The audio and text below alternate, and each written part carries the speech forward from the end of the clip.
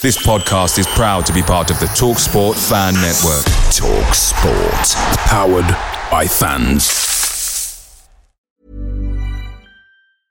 Ready to pop the question? The jewelers at BlueNile.com have got sparkle down to a science with beautiful lab-grown diamonds worthy of your most brilliant moments. Their lab-grown diamonds are independently graded and guaranteed identical to natural diamonds. And they're ready to ship to your door. Go to BlueNile.com and use promo code LISTEN to get $50 off your purchase of $500 or more. That's code LISTEN at BlueNile.com for $50 off. BlueNile.com, code LISTEN.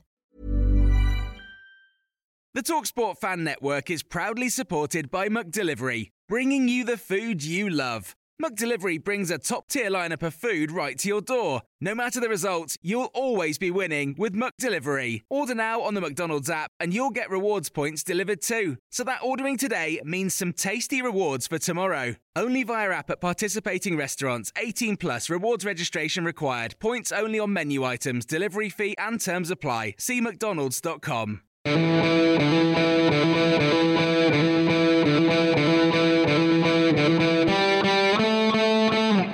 Wallace dips inside and hits. Oh, what a goal! Right, that is from Ross Wallace. Chris Waddle, is he going to have a crack? Oh, he does! He scores! Anything Paul Gascoigne can do, Chris Waddle can do. One by Stephen Fletcher, back towards Adam Reach. Oh!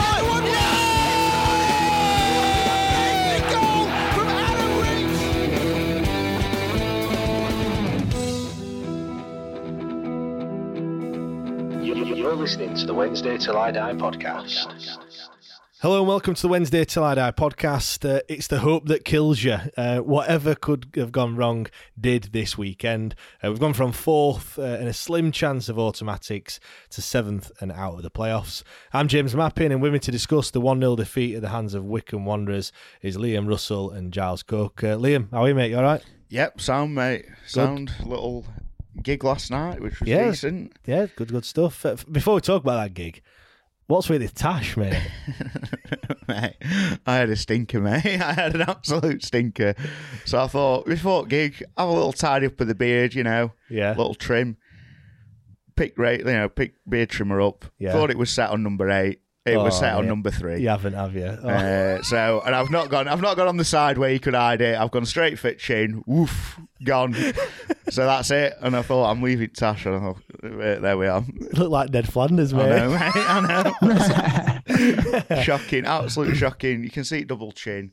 Oh. Not very happy. Well, but last time you were clean shaven. I mean, you're not exactly clean shaven now, but we're going back some years. 18, 19, I don't know. A long time. Christ. Giles, when was the last time you were clean shaven? Whenever I get a haircut, but I like a little bit of stubble, to be fair. Yeah. How are you, mate? Anyway, you all right? All good, thanks. All good. Good. Nice for you to join us on a Sunday evening, mate. Sorry, I've been missing for the last couple of weeks, haven't I? Yeah, I've had some people tweeting in saying, "What's happened to Giles?" Anyway, is he all right? Is he all right? What's happened to him? And now, good. It's not just us three tonight. We're also joined by Carlton Dickinson, who goes by the name of @Carlton_CD, or the guy that does all the Wednesday songs on Twitter. Carlton, mate, how are you? All right? I'm spot on, fellas. How are you? Yeah, good stuff. Cheers for joining us. First of all, these songs that you do, like, where did... first of all, they're absolutely class. Obviously, we put the one on a couple of weeks ago. I think that was the Gregory one. I think that the Wimbledon one. I think that was the one where first one that and we were not the first one, but the first one that we showed. Yeah, absolutely pissing herself laughing. What made you start doing them, Carlton? To be fair, I started doing like the odd one last season to just sort of like keep people's spirits up, sort of thing. Like when we had -6 and everybody's down and all that. Yeah. And then it was one of my mates like this season. We're like, come on then, mate, come on.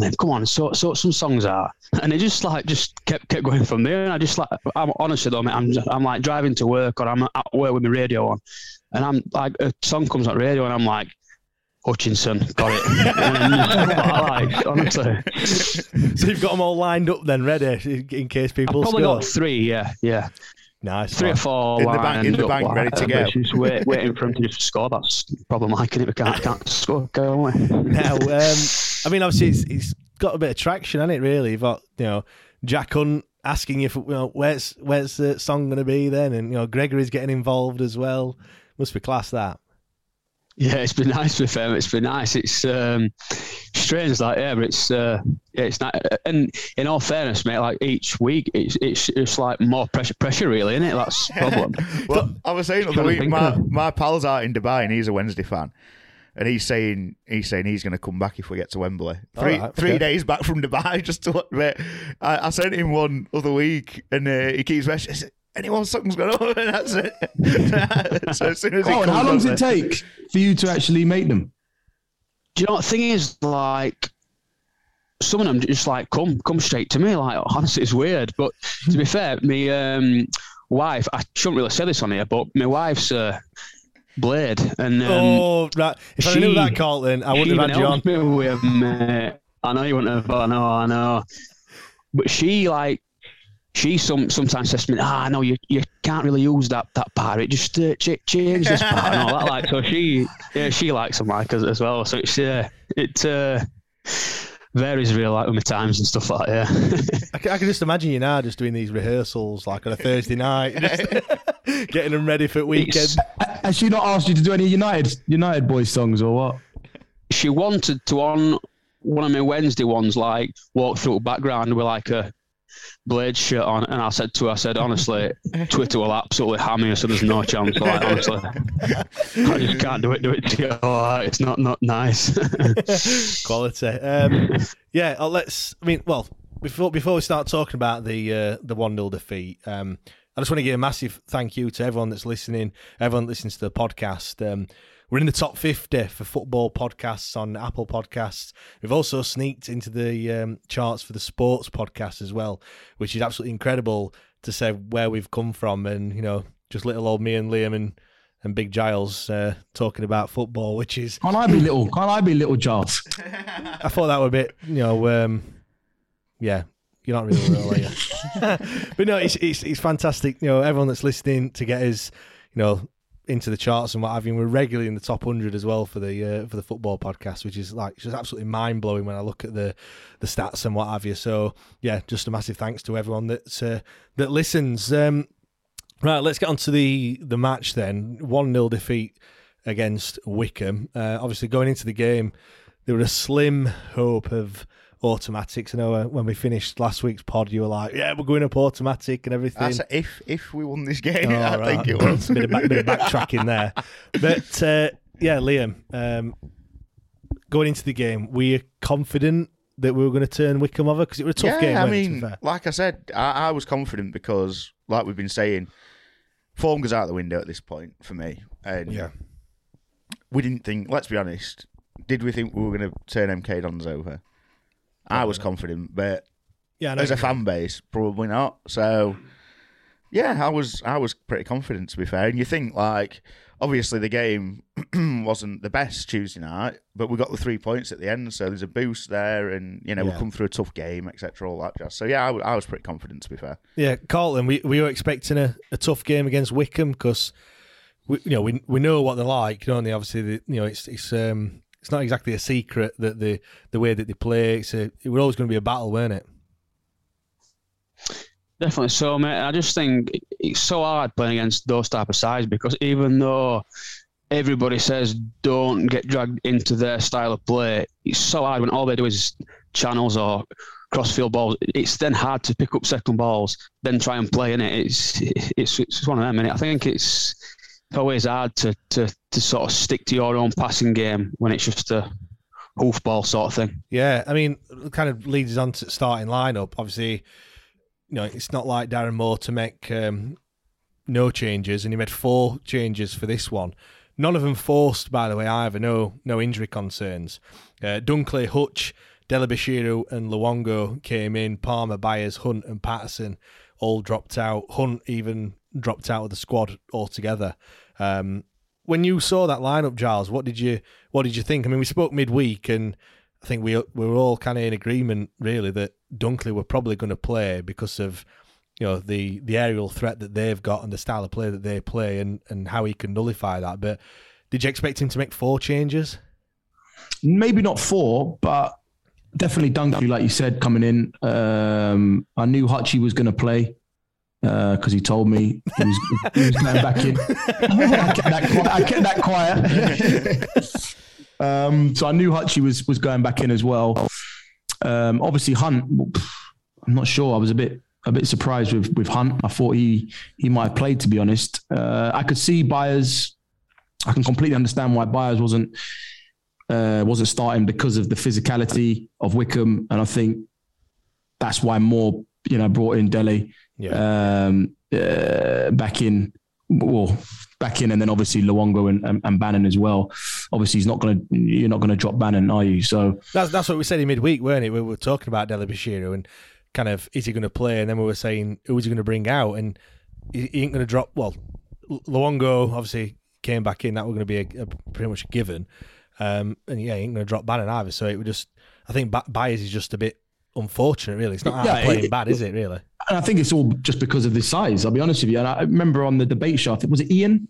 Maybe Ian or it was someone else that was saying that, Byers can't get dropped. He was like, no, he's one of the number ones on the starting lineup straight away. So it was interesting. I can see why he did it, but you're always going to ask questions when it doesn't go to plan.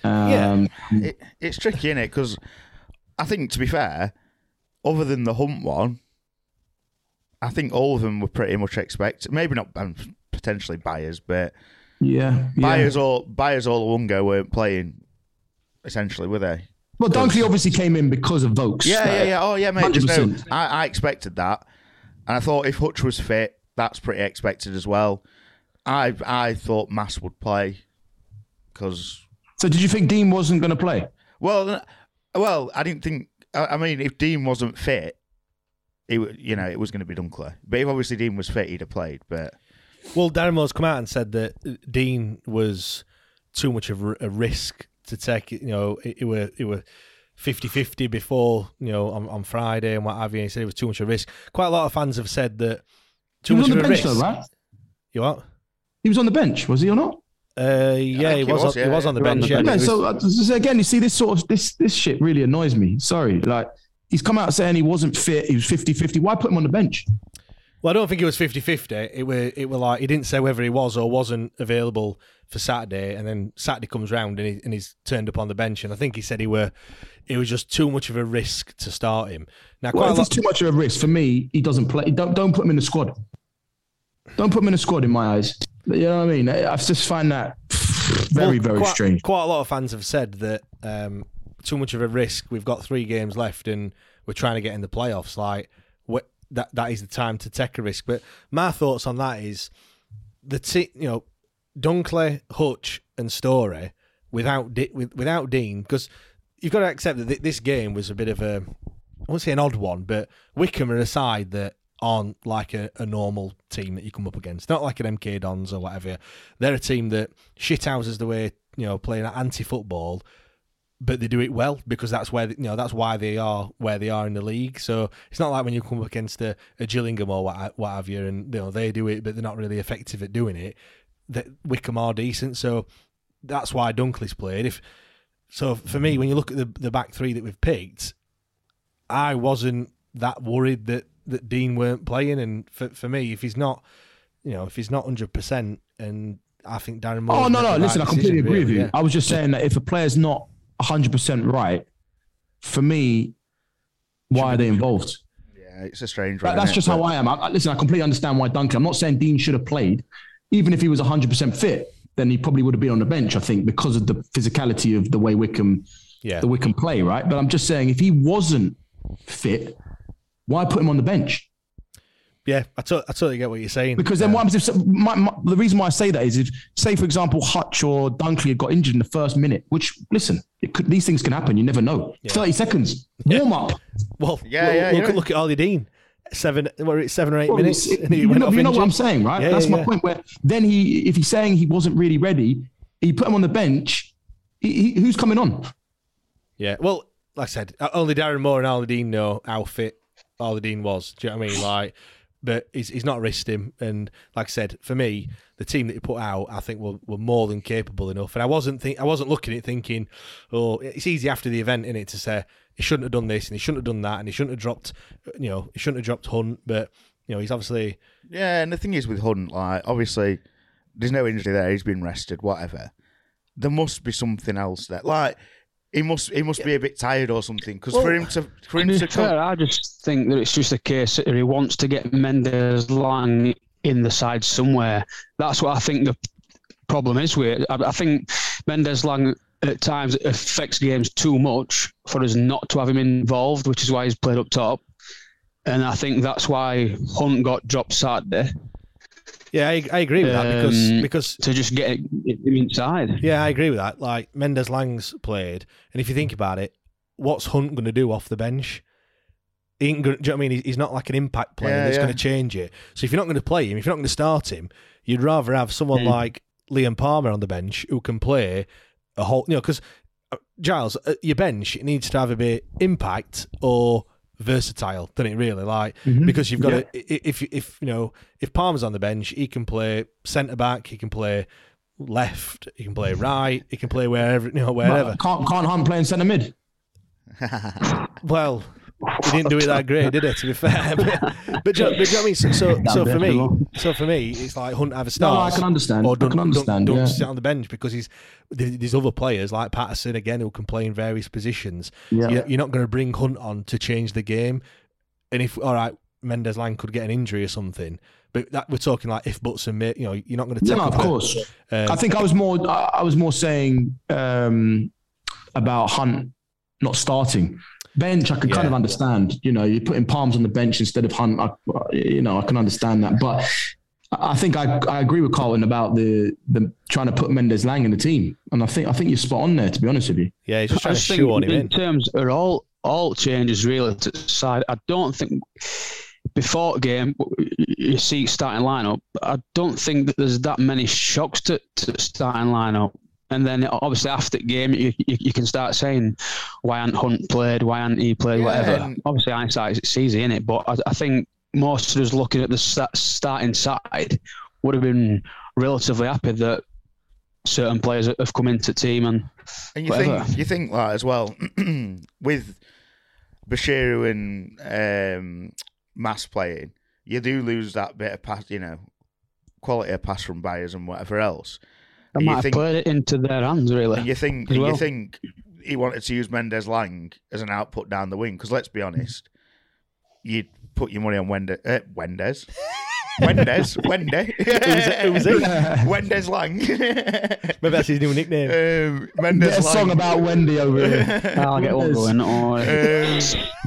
But no, you'd put your money on him beating a man over Hunt in a foot race, like on.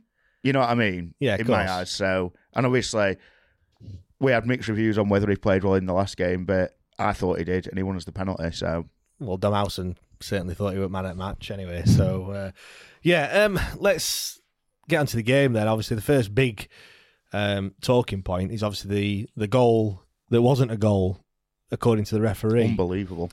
I must have watched it about 456 times, no exaggeration, and the only conclusion I can come to is, Carlton, you said it before we started recording, that Luongo kind of blocks off the keeper, but I don't think it's a foul though. Carlton, is it?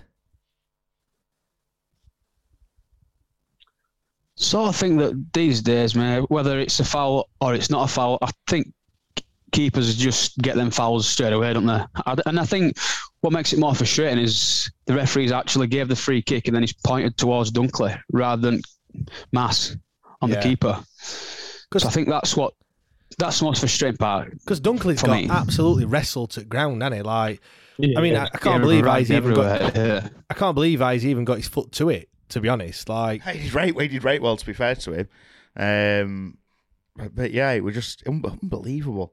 I was saying, I drove back to Sheffield last night and went for a few beers. And Shock. And I bumped into a few lads who were Wednesday. And literally, first thing was saying, "Have you seen that disallowed goal? Have you seen that disallowed?" Getting clip up on phone. And it was just unbelievable. And you know what frustrates me? People. We're going to go on to Yeah. reactions and whatever else. But people going, clinging on to a disallowed goal, and it's like, it's not clinging on to it. It would have changed the game. Yeah, it's massive, isn't it? I mean, like, Giles, you've obviously seen it a few times. Like, can you see what referees kind of blown up for? Because no, I just saw it again before we've come on, and I can't believe it wasn't given. I can't. Listen, I wasn't looking at the goalkeeper that much, so I'll look at it again and look at Mass and see if he really did block him. But what I saw, I thought it's a clear goal. I mean, the other guys got these small things make a massive difference. If that had gone in, it would have changed the whole game. Yeah, because 1-0 up. I mean, I don't know how many. They'd have had to go for it. Yeah, I mean, change the style. We should have played into our hands, wouldn't it? Yeah, they struggle when they do go behind. I think they've only won one game this season, drawn 8 from when they do go behind. So, they do struggle because obviously that goes against the grain. They've got to come at your teams then, and that's not their kind of style, is it? Really, they want to sit there and soak it all up and catch on the counter. But yeah, for me, it was just such an awful decision from the ref, and yeah, it has turned the game massively. I mean, then obviously we'll might as well talk about their goal. Giles, you think Luongo were at fault with the goal, ball watching? 100%. Yeah, I blame him completely. And I know Liam's probably thinking, Liam's absolutely seething. Talk about my man like that. Who was the throw aimed at though? Down the line. Listen, the throw might have been shit. And the bloke runs from behind whoever it is who the throw's going to. But if you see it, the guy when the guy clears it down the line, he's literally in front of Mass, and Mass sees it and lets him run past him. Doesn't, and then it's too late. To be fair, I was saying I'd not seen that. I didn't really look at that. Wait till you see it. Wait till you see it. And I'll trust you, Giles. I'll trust you. I'm telling you, I was observing. I think you might be a bit more in the know than me. Somehow. Yeah. Honestly, I was trying to look. Of course, for me, I'm not sure why Hutchie's taken that throw in. I think it should be more Marvin Johnson. So straight away, I'm questioning that. I don't know if he was trying to take a quick throw in or I don't know what happened there, but definitely Hutchie shouldn't have been on the throw from the beginning. But after that, I think we could then talk about, I put it in the group that we're in, didn't we? I said, once the throw's been thrown, then the back line needs to step up a bit. And I think if they'd stepped up 2 yards, I think Dunkley probably would have won the header. Yeah. But because they're a bit laboured, a bit slow, they're walking. So they've walked up instead of that a little jog up. That split second and that 2 yards has made Vokes flick it on. Obviously, then Mass is ball watching, run past him, and then it's curtains from there. Because what do you do then? Stories, and he's got two attackers, and then it's past across, and it's a tap in. So one of them goals. If someone does it against you playing FIFA, you're fuming at. Necks across the box. What do they call it? A noob goal or something like that. No. Listen. So there was a few errors, but I think the main error was Mass in my eyes. But you know what though? All this season, obviously, I've gone to pretty much every single home game this season. Not really gone away, but one frustration that I've got: we are shite at throw-ins, like absolutely awful. I don't know what you think about that, Carlton, but it seems that whenever we've got a throw-in, we're static. There's no movement, and it always seems like they've only got one man to throw it to.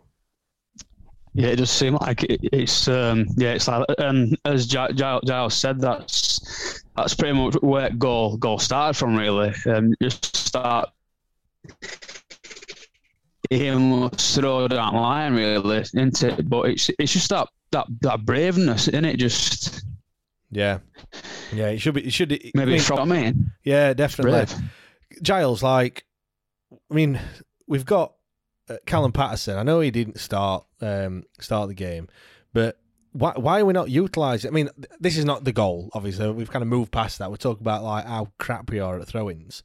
But why are we not utilising the throw-ins more effectively with like Callum Patterson? We should mix it up. I don't know, but I find it strange that we're shit with throw-ins because you've got Bannon, you've got when Byers plays, you've got Mass, Dele, you've got players that are so comfortable on the ball that Why are we not finding It's him? weird. It seems like no one shows for him. Yeah, I find that strange. You're Why playing not? now, obviously playing for Grimsby. Like, what do you do for throw? What do you get told to do from throw-ins? Like, we're shit from throw-ins as well. I'll be honest. But go on, as a footballer, then what there should be more than one player showing for the ball, surely, shouldn't there? Definitely, but I'll be honest with you. I've had managers that work on throw-ins. Yeah, well, we need to. They've got so many different routines and different scenarios of what they do, and they can get out. Throw-ins are massive because throw-ins can lead to goals, like we've just seen, in the game. I know it was a mistake, but on the defensive part, but obviously if you're attacking, you can still, create a goal from a throw-in. Yeah, it just looks like I said, nobody shows for it. You look. I mean, we never take a quick throw-in for starters. Like, never ever. The ball goes out. It just seems to just slow down, and it's almost like they're just looking for that one player, and then it's so damn obvious. How long can Patterson throw a ball? Is it? Yeah, it's a decent. He could probably throw it from, I would say, if he's 25 yards out and he can get it into the 6-yard box. Dean's got a long throw as well, hasn't he? He's got a decent throw in him, yeah. Yeah, because there's been. But Patterson never throws the ball. Obviously he has done for us to know that, but it's not. It's rare this season. But the thing is, earlier in the season, especially as well, when we had the injuries, and unless you're throwing Dunkley up there, Patterson's probably the one that you want it being thrown to. Yeah, no, but come on, throw it into the box, get it into the mixer. Listen, Wrexham have a player, I don't know if you know, Ben Tozer, I think his name is. I've heard of him, yeah. 10.5, the longest throw ever. Anywhere, and this is no lie, in the half, in their half, yeah. In their half, he's throwing it in the box. Yeah. I'm telling you, listen, I'd love for you to get the stats up. How many goals they've scored from it? I'm telling you, a lot. I mean, obviously as well, you throw it in there, and they make a crap clearance. I know what you're saying. It could. What we're doing is we're throwing it to nobody, and then it's just not getting anywhere. Like, like you said, not every time, but I think you've got to have a mix it up. But then again, it comes back to my point. I just can't believe that you're telling me that people aren't showing. Baz the technician that always wants the ball. Yeah, surely it seems showing, but they're not giving it. All season as well. We were saying it at the start of the season when we went, we're going through a tricky patch and whatever else. And that's one thing that's not really changed, does it? Yeah. Are you sure it's the players not showing, or is it the person throwing the ball not throwing it? The players aren't moving. They're stood still. Really? They're just walking. I mean, I've not played football at any sort of level. I've not played football for ages. But I know that it's movement, isn't it? You got to move. Like, if you stood still, you're going to get marked, and they're not going to throw it to you if you stood still. So what do you do? Just always throw it down the line. That's it. No, they do tend to throw it to someone. In the end, someone does show, but there's a lot of times when it takes forever for us to take a throw in as well, doesn't it? Yeah, and it's like it just adds to that frustration, especially at home. If the game's not going our way, it's just like, come on, let's do it quick, get it in there. You just stood around, you're not doing anything. Maybe we're blowing it a bit out of proportion, but it's just something that just really frustrates especially me. in the middle of the park, like in the mid, halfway line area. Yeah. Because I mean, the final third, a lot of the time Gregory peels off and he gets it, whatever. But yeah, there needs to be more players showing for it. Like, you're making it hard for it's just easy for the defender to pick the ball up and boot it away. And there's like you said, it's a chance, isn't it? It's a chance of getting the ball in the box, making it into something. And I just feel like we're missing a trick, and especially when Callum Patterson is on the pitch, which I know quite a lot of people would quite think that, hope that he's not on the pitch at all, really. But when he is there, I feel like, again, we can, like you said, Giles, we can mix it up, we can do something different. Not utilising something we've got. It's just too predictable at the end of the day. Like, and in football, you've got to be unpredictable, aren't you, really? Yeah. Like, do you know what I mean? That's especially if it's not going your way and you're trying I'll give Baz and Hutchie a message and tell them to sort that out. Don't you worry. Well, after the last couple of debate shows and what have you, someone's clearly listening, because we keep calling it every week, don't we? So, yeah. We've talked about him a couple of times. Shea Dunkley, obviously, there's been question marks over whether he should or shouldn't play in the side this season. A lot of people, including us, have said that when he does play, he's looked really, really shaky and what have you. And other than that spell where he was good, yeah, there was a short period. It was quite a few games, weren't it? Johnson and Palmer. Yeah, but we did concede goals, but he was solid. Yeah, but recently he has looked, since he's come back from his injury, he looked a bit shaky and a bit nervous on the ball and what have you. But anyway, he started against Wycombe. For me, he's won absolutely everything. Well, he hasn't won absolutely everything because he didn't win. I think he won something like that one. Well, yeah, that one that they've scored from. But I had a look, and he's won 14 aerials compared to Sam Vokes' 5. Won 78% of aerial duels. And let's be straight, he's come in to do one job, hasn't he? Shea Dunkley. He came in to nullify the threat of Sam Vokes, and for me, he's done that. Yeah, he's not a great footballer, and he's not great with the ball at his feet, but this were a different game, weren't it? What's your take on Shea Dunkley? Were you? I don't want to say pleased that he was starting, but you can obviously see why Darren Moore's picked him this week. To be fair, yeah, that's just his sort of game. Like isn't it, when you're going to these places and it's a small ground and it's that style of play, that style of direct path. That's his sort of game to come into. I think, like you've just said, like when we're at home maybe and we're having 70% possession, that's when you don't want him in your side really, because he ain't the best on the ball. But I think in terms of Saturday, I think that's the perfect game for him to come in and, like I've just said, dominate mostly in the air. Yeah, I mean, from like I just said that one time. Yeah, Vokes, he averages 10 aerial duels won a game. He won 3. Like, I'm not being funny. Like, Dunkley's just, it's almost like, I liken it to American football.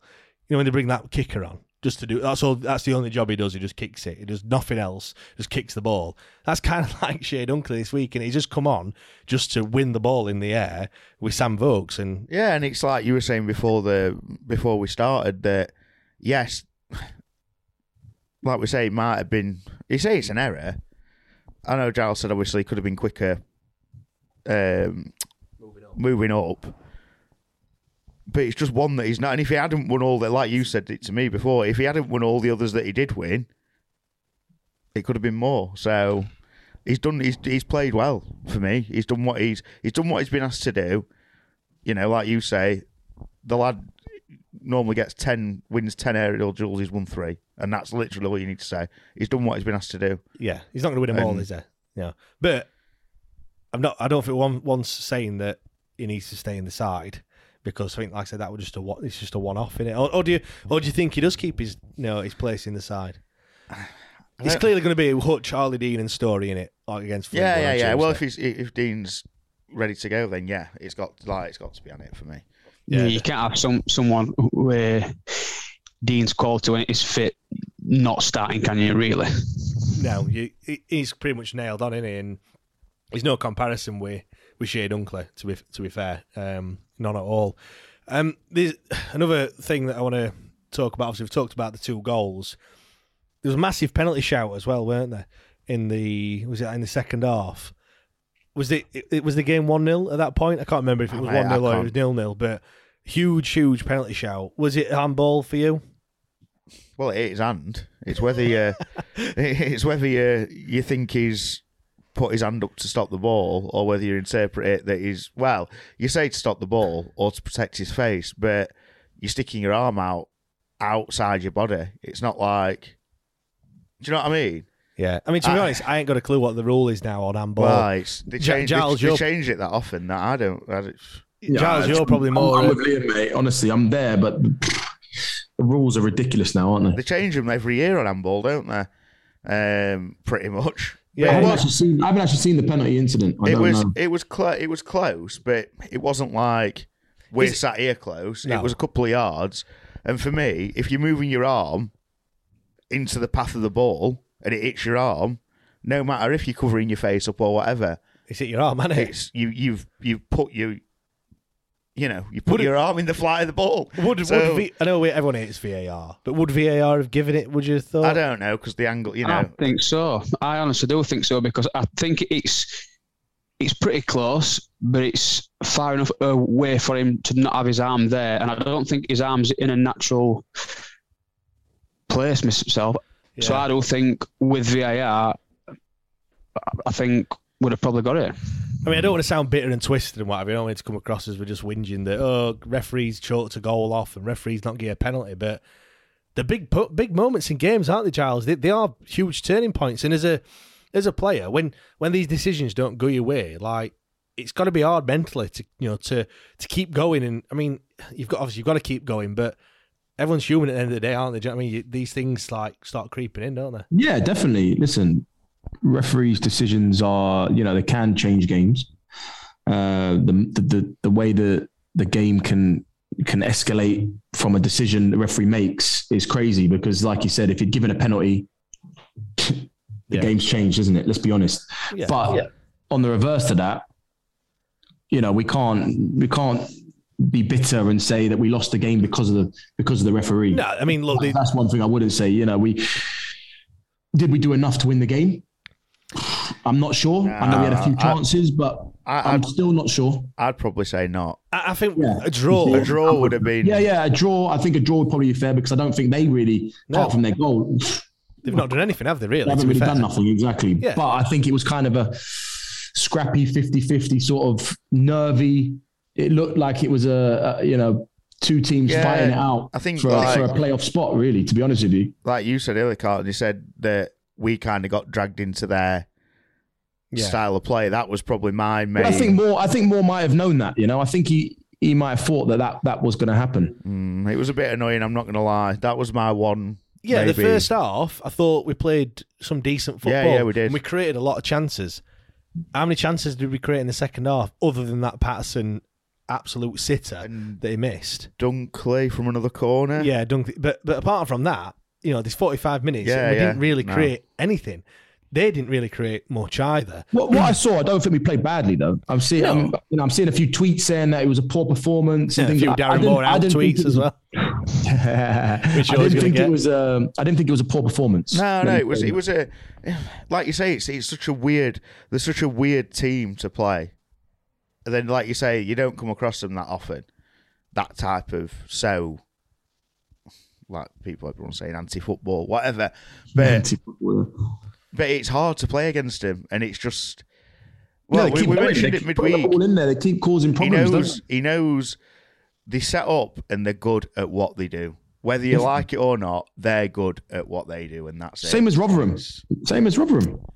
Well, I think Rotherham play. Got a bit more about him, maybe. Yeah, I think they play better football. You know what? They're the same as Gillingham. Maybe a little bit, but I don't really think Rotherham play great football. They're the good Gillingham. They are exactly that. They're a good Gillingham. That is literally it. They're just good at being shit. Like, all right. I got drawn into a few comments on Twitter earlier on, which I perhaps shouldn't have really, but yeah, like they all came out in force. All the Wickham. They've even got. I shit you not. They've even got a branded bingo card for all the excuses and all the anti-football. What else does it say? Tin Pot Club. All these. That's how bad they are, and that's how how much people probably slag them off. Like I said, they've even got a bingo card, and apparently I got full house. So, did you win any money? No, I just got a few more tweets that. That's a shame, isn't it? Slagging me off and what have you. Shit, they don't win anything. I know, yeah, it's a crap game of bingo. That, if you don't win it, full house and you don't get anything, not even a pine. But yeah, I mean, we created a lot of chances though. We didn't create a great deal in the second half. I'm just looking now. We've had 15 shots. It's like the same old, isn't it? Yeah. Not converting the chances. Carlton, you must have seen Patterson's sitter. I mean, I thought we missed a few sitters against who did we play midweek? Have you forgot? Crew, yeah. Crew on Tuesday. But that was a sitter that Patterson missed, weren't it? Maybe so, but I think we've probably been a bit harsh on him, to be honest. I think he's on stretch a little bit, which I think, and Story's coming behind him. So if maybe I wouldn't say it was a sitter. A shout, maybe he can come. I wouldn't think say it's a sitter. I think James is being a bit harsh. Stretching. I think the game situation and the game that it was makes everyone. Yeah, it makes it that frustrating, doesn't it? And I'm not gonna lie, I thought it was just when I was watching it. my head in my hands, I'm thinking, what the fuck's he done? Why has he missed that? Go on then. I suppose this is the gauge of whether it's a sitter or not. Giles, would you have scored it? Yes, of course I would. He's missed the sitter then. He's missed the sitter. No, listen, I don't think it was an easy chance, I'll be honest with you. I think it could have hit the target, but for you to say it was a sitter, nah. I think Liam's probably right. It's the whole... you're just getting more frustrated as time goes on. I can't remember when that chance was, but it was pretty late on, weren't it, to be fair? And you're thinking, we're not getting many chances at all. And when you do get a chance, you're just hoping for it to go in the back of the net. And, it's just, like I said, at the top of the... Go on. Sorry, mate. I suppose for somebody with Patterson's quality in the air, you would probably expect him to hit the target. Yeah, exactly. I agree with that. That is his game, really. Well, it's just probably proven that he's a defender, maybe. Centre half, isn't it? Definitely centre half. Yeah, we had a bit of in the Patreon WhatsApp group. Had a bit of a ding dong. One of the members said that he didn't think that we turned up, which I kind of disagreed with. Giles, we've said this before, haven't we, about comments of players not turning up. Now, for me, if I hear that someone's or a team's not turned up, that kind of says to me that we've just kind of gone through the motions, we've not tried, just not tracking back and things like that. But players don't go out there to not turn up, do they? Have you seen players not turn up other than you for training? No, I'll be honest with you. Listen, all players want to play well, and they all want to give it their all. I know a lot of fans think that maybe they're not giving their all and they're not playing for the badge. Listen, you hear it all. Yeah, listen, players can't always play well. Sunderland, right? Even the best players in the world don't play well every game. Yes, they'll play better. They'll play consistently well more than others. That's why they're at that level, and that's why we talk about them being one of the best in the world. But they still have games where they're way below average. And the thing is, it's like Sunderland 5-0 when we lost 5-0. I think you've got a right to say we didn't turn up that day. Yeah. But when you lose 1-0 to someone who's battling like you are to get within the top 6, maybe higher if we'd have won yesterday, but you can't. I just don't. And we put the effort in. Like it weren't like we were, running around. For example, Dunkley won all them aerial duels, whatever. It weren't like they were just plodding around the pitch on beach. Liam, going back to the Sunderland game, I felt like the goals came at a very, very bad time for us. And I wouldn't say so much that you could say that we didn't turn up, but for me, the more disappointing thing, I felt like we gave up. Yeah. Well, yeah. When it was 3-4, it was like it was game over. Yeah. The point for me was, I think you got more right purely just from a 5-0 loss, saying we didn't turn up compared to yesterday. Yeah, of course. And like you say, it makes and I don't know if, like I say, people view it wrong of not turning up, we didn't have a good day, or not turning up, they didn't put the effort in. I don't know. Yeah, maybe it was. I take it as did players have not tried and things like that. Which, but let me say something to you. So when a player plays badly or doesn't play well, does that mean what? Does that mean they're not trying? Does that mean? No, it's just sometimes, like anything, like when you're at work or when you're doing anything, things don't sometimes go according to plan. And the problem you've got with football is you're trying to do one thing, and guess what? There's another team trying to, 1, stop you, and 2, trying to do what you're trying to do and score a goal. So things aren't going to always go to plan. Like the things they work on in training aren't always going to come off. They might do, but they might not. Like they might do against some teams, they might not against others. It just sometimes you just don't have your, it's not your day. And players, you know yourself, Giles. Like one game you have an absolute stormer, next week you've had an absolute stinker, and they're probably the same week. Nothing's changed in training, nothing's changed in anything apart from you just your touch is just not quite there or whatever. And I think you can tell when a player is really not bothered sacking it off. I think you can tell, especially now there's stats, galore. Yeah, when you're wearing them the GPS bras, as I call them. Yeah. So if you're looking in the normally we're in a group and they put all the stats and your GPS results all in there, right? If you can see that everyone's running 9, 10, 11K and you've only run 7, 8 and your high intensities, then you start asking questions, right? Yeah. Yeah, exactly. Like I said, I got on my eye horse a little bit about that one because I just didn't agree with it whatsoever. But no, definitely. I think what I saw of the game, I just saw extended highlights, right? But it didn't seem like we were bad, like proper shit. I just think it was a tough game. Like I said, I think a draw probably would have been a fair result. Yeah, definitely. I'm just going to read out some of the 3-word match reviews that that obviously we asked for as well. Obviously, this were at 5:10 as well, so not long after the final whistle. So some of them could have been a bit like knee-jerk. What was his name? Knee-jerk Nigel, were it? Or knee-jerk Neil? Can't remember. I very, very nearly replied to that when I was drunk last night because I saw it before you even put it up this morning. I was like, I'm not doing it. Anyway, let's read it. Let's read a few.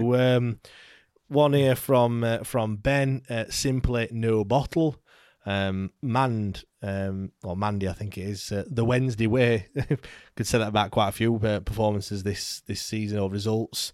Matt Owl, poor final third. You've got to agree with that, really. Like that's more like it. Saying we've got no bottle, I just think that's fucking stupid. To be perfectly honest, I think that's sometimes just like having no bottles, neshing challenges, not battling, and we battled. You know, they created. We both had 3 shots on target each.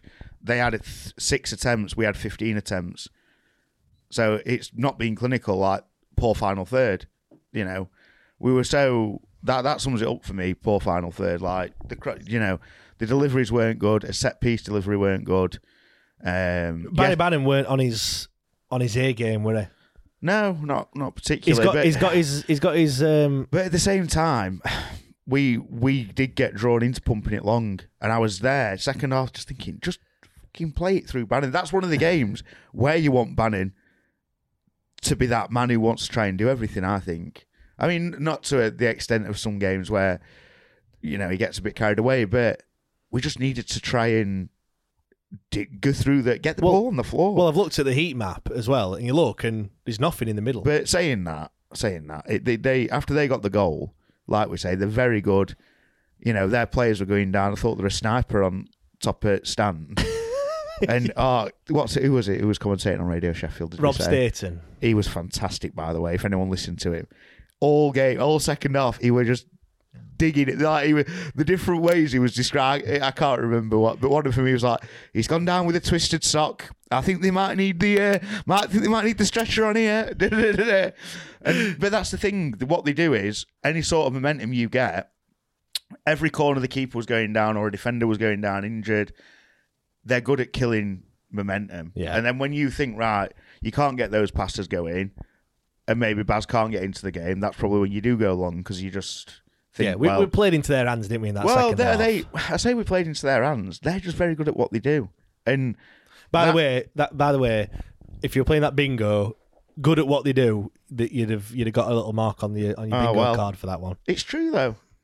Here's one for you. So if the game panned out how it did going into the second half, and it was, we were kind of dropping into the way they were playing, do you think Moore should have took Bannon off? Or do you think because Bannon can still come up with magic? See, I think... Go on, Colin. Yeah, I think that's where you really need Bannon, because in them times, you need somebody who's brave enough to get on ball and make things happen. And then I think that's why fans can say, oh, Bannon's dropped off, Bannon's been poor today. But that's because there's so much pressure on Bannon, especially when Byers weren't playing, to make things happen from midfield area. Well, it's not just pressure, it's also expectation as well, isn't it? Like the expectation. I mean, I'm not being funny. He scores that goal against MK Dons. Some fans think and expect that to be every single week. Do you know what I mean? So and I suppose it's like the Adam Reach effect, isn't it? Like Adam Reach always played because we know what he can do. Like we can know the goals. We know the goals that he can score. We know one season where he scored about 8 worldies. It almost feels like Barry Bannon's having that same season, other than he's just infinitely better than what Adam Reach ever was. But no, I think you're right. I think I agree with Colin. I just wanted to put it out there to see what people thought. If they thought maybe that Bannon should have maybe come off in the second half. It's always the same kind of thing with them players, isn't it? It's like I'm trying. Well, to they can produce moments. Yeah, it's like magic. Different, different position, different. But it's like Harry Kane. You know, sometimes when like in the tournament, the last tournament, the Euros, when he wasn't in the game a lot and whatever else, and people were calling for him to be dropped or not. Yeah, but he can pop up with exactly. just.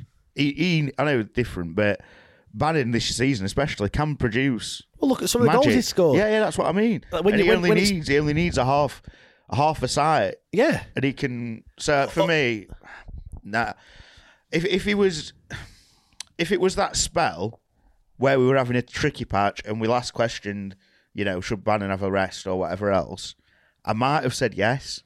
But the way he's been playing recently, I don't think we can take him off. Yeah, personally. I mean, we're meant. Go on. Sorry, James. I was going to say I only said this is also because I think I heard someone in the group say that on Tuesday he didn't have the best of games either. But again, it was because these after the first 15 minutes when we should have absolutely mullered him, but they set up 2 banks of 5, and again, it's just it was hard because like we're saying, even. You know, City or whoever, however good team you are, if someone sits pretty much 2 banks of 5, difficult. It's difficult and it's hard. And Tuesday night.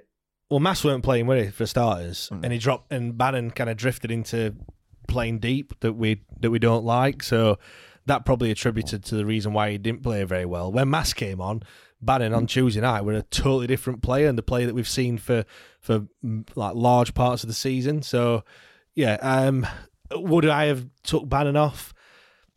It wasn't having a great game, and nobody's undroppable. But I think this is that thing in the back of your mind, thinking all it takes is a chance. Do you know what I mean? All it takes is like you said there, ball to bounce favourably. Like the MK Dons goal, that wasn't a well worked goal. That was just.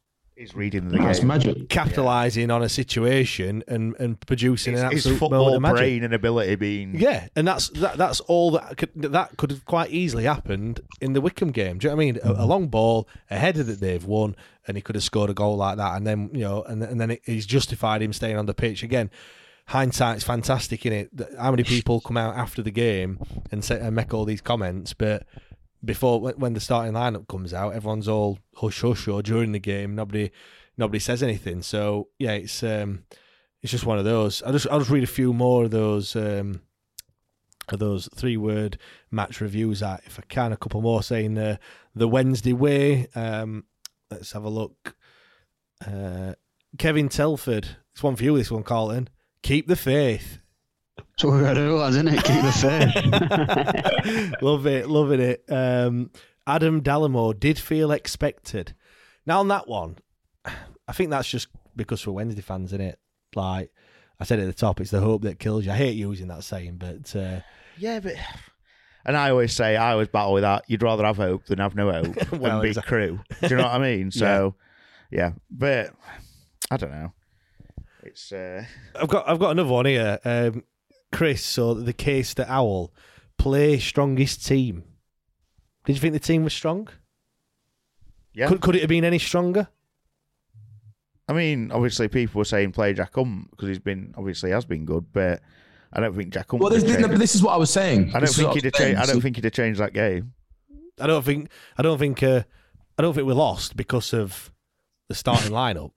Personally, no, but this is what I was saying. When you make changes like that for a specific game and it doesn't come off, then you are going to... Oh, yeah, 100%. People are going to question it. I got into it. Let's be honest, that wasn't our strongest team. But we all thought it was the strongest team for that game. Yeah, and the thing is, I got into a bit of a ding-dong on Twitter. It's not like you, that, Liam. Well, mate, I don't normally do it on Twitter, do I? Because it winds me up, but I did. And I said we got into more as a whole and how he's done this season. And the person who I was having it with said something about continuously changing the side, blah, blah, blah, all these changes. And is this where you get your little spreadsheet out, Liam? Oh, mate, don't even. I've got it all written down today, but we'll save that for later, mate. Right, okay. Here's what I made earlier. But my point was, like you've just said, Giles, all the games that we've won where he's made 4 changes and whatever else, no one gives a toss to that. But as soon as it don't work out for whatever reason, people have just got that as ammo. And and again, it's just the same people who essentially don't want him there. But yeah, I think we'll get onto that in a minute. Let's just talk about a few individual performances then. Obviously, we've already spoke about Barry Bannan. We've already spoke about Dunkley, who I've got written down there. Another couple that I've picked out. Dele-Bashiru. Obviously, he played against MK Dons, and I thought if it wasn't for the fact that Bannan scored that absolute worlder, he would have probably been a candidate for man of the match. What did you think, Liam, to Dele-Bashiru? I think first half he was brilliant. He's one of them. He's unbelievable. He's so strong, isn't he? People have likened him to a Carlton Palmer. Yeah. And to be fair, I can't. Well, I can't say. I didn't really. I've seen clips from him, but we weren't watching him week in, week out, and all that jazz. But the first half, he got the corner. He won the corner for the disallowed goal. And then not long afterwards, he ran down that same side, cut it across the box. Brilliant ball. There was just nobody there, or it got blocked or something. And yeah, we did well enough for me. Yeah, there's some times in midfield where he just, it looks like he's going to lose the ball here, but he just uses his strength, his arm, and then he's got that step away and he's quick. He's got to turn a pace. Yeah, and you think he's lost the ball there, and then suddenly he's. Well, I said before, on with it, so I want to see him like picking the ball up and driving that 20, 30 yards. But that's what he's got. That's what I like about him. Hiring for your small business? If you're not looking for professionals on LinkedIn, you're looking in the wrong place. That's like looking for your car keys in a fish tank. LinkedIn helps you hire professionals you can't find anywhere else, even those who aren't actively searching for a new job but might be open to the perfect role. In a given month, over 70% of LinkedIn users don't even visit other leading job sites. So start looking in the right place. With LinkedIn, you can hire professionals like a professional. Post your free job on linkedin.com/people today. Picture the scene. All of your mates around, you've got your McNugget share boxes ready to go. Partner this with your team playing champagne football. Perfect. Order McDelivery now on the McDonald's app. There's nothing quite like a McDelivery. At participating restaurants, 18 plus, serving times, delivery fee and terms apply. See mcdonalds.com. Yeah. He's got that change of pace. He loves to take the ball and drive with it. And listen, when players drive with the ball, especially from midfield, it creates things. He's a big lad as well. He's straight. Yeah, he's strong as well. Good. Yeah. What's your take on Dele-Bashiru? Well, obviously, we haven't seen a great deal of him recently, Carlton, but what did you think to his performance at the weekend? Yeah, I think same as what Liam just said. I think it's just hard to get him into that strongest midfield three. Personally, I really do. I just think that he's maybe better suited to these home games, especially this season when it's been frustrating against your likes of Cruz and things like that. To bring him on to then drive, like Giles has just said, something different. Yeah. To just create something different from midfield. Bit more of an impact sub. Good prospect. That's difficult to say, really, whether he is an impact sub or he isn't. But I just think at this moment in time, if you're in playoff final this weekend or whatever, your strongest midfield three, I don't think that he starts that game. Yeah, you're probably right on that one. He's quite unlucky, though. He is very, sorry to touch you, Jake. Very unlucky because Baez and Mas, they've been in great form, so it's so difficult for him to get in. Otherwise, if they weren't really, if they were a little bit inconsistent but still playing well, I think he would have a much better chance. But because that Baez's level since he's come into the side, I've been so impressed with him. I'll be honest with you. He's a lovely player, isn't he? I was surprised at how young Baez is. I thought he was 24, 25. Yeah, he's 24, 25 years. I thought he would same age as me. I know. I couldn't believe it. Yeah, plus 10. But yeah, he's another one that. Well, Bashiru's only 21, isn't he? Yeah, exactly. When you look at players for the future, what have you, some that I mentioned, in the debate show, like age of the squad and what have you. But yeah, he's another one that hopefully we can keep. Another player I've picked out, Marvin Johnson, Neymarv as he's been coined. Yeah, I thought that might be a bit of a controversial opinion, let's say, but in recent weeks, he's not quite been at the level that we've seen in weeks before for me, Liam. Like, when he, obviously the Doncaster game, we saw what he did in that one, and around that period, he were on fire, scoring goals. Obviously, he scored against Ipswich at home, didn't he? Bombing forward, really, driving at at their wing backs and what have you, and putting them under a lot of pressure. The balls into the box have been absolutely, amazing.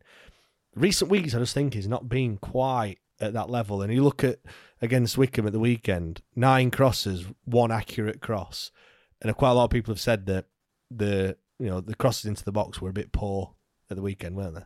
Yeah, there weren't many. There weren't that many good ones. Like you say, there was the one, obviously.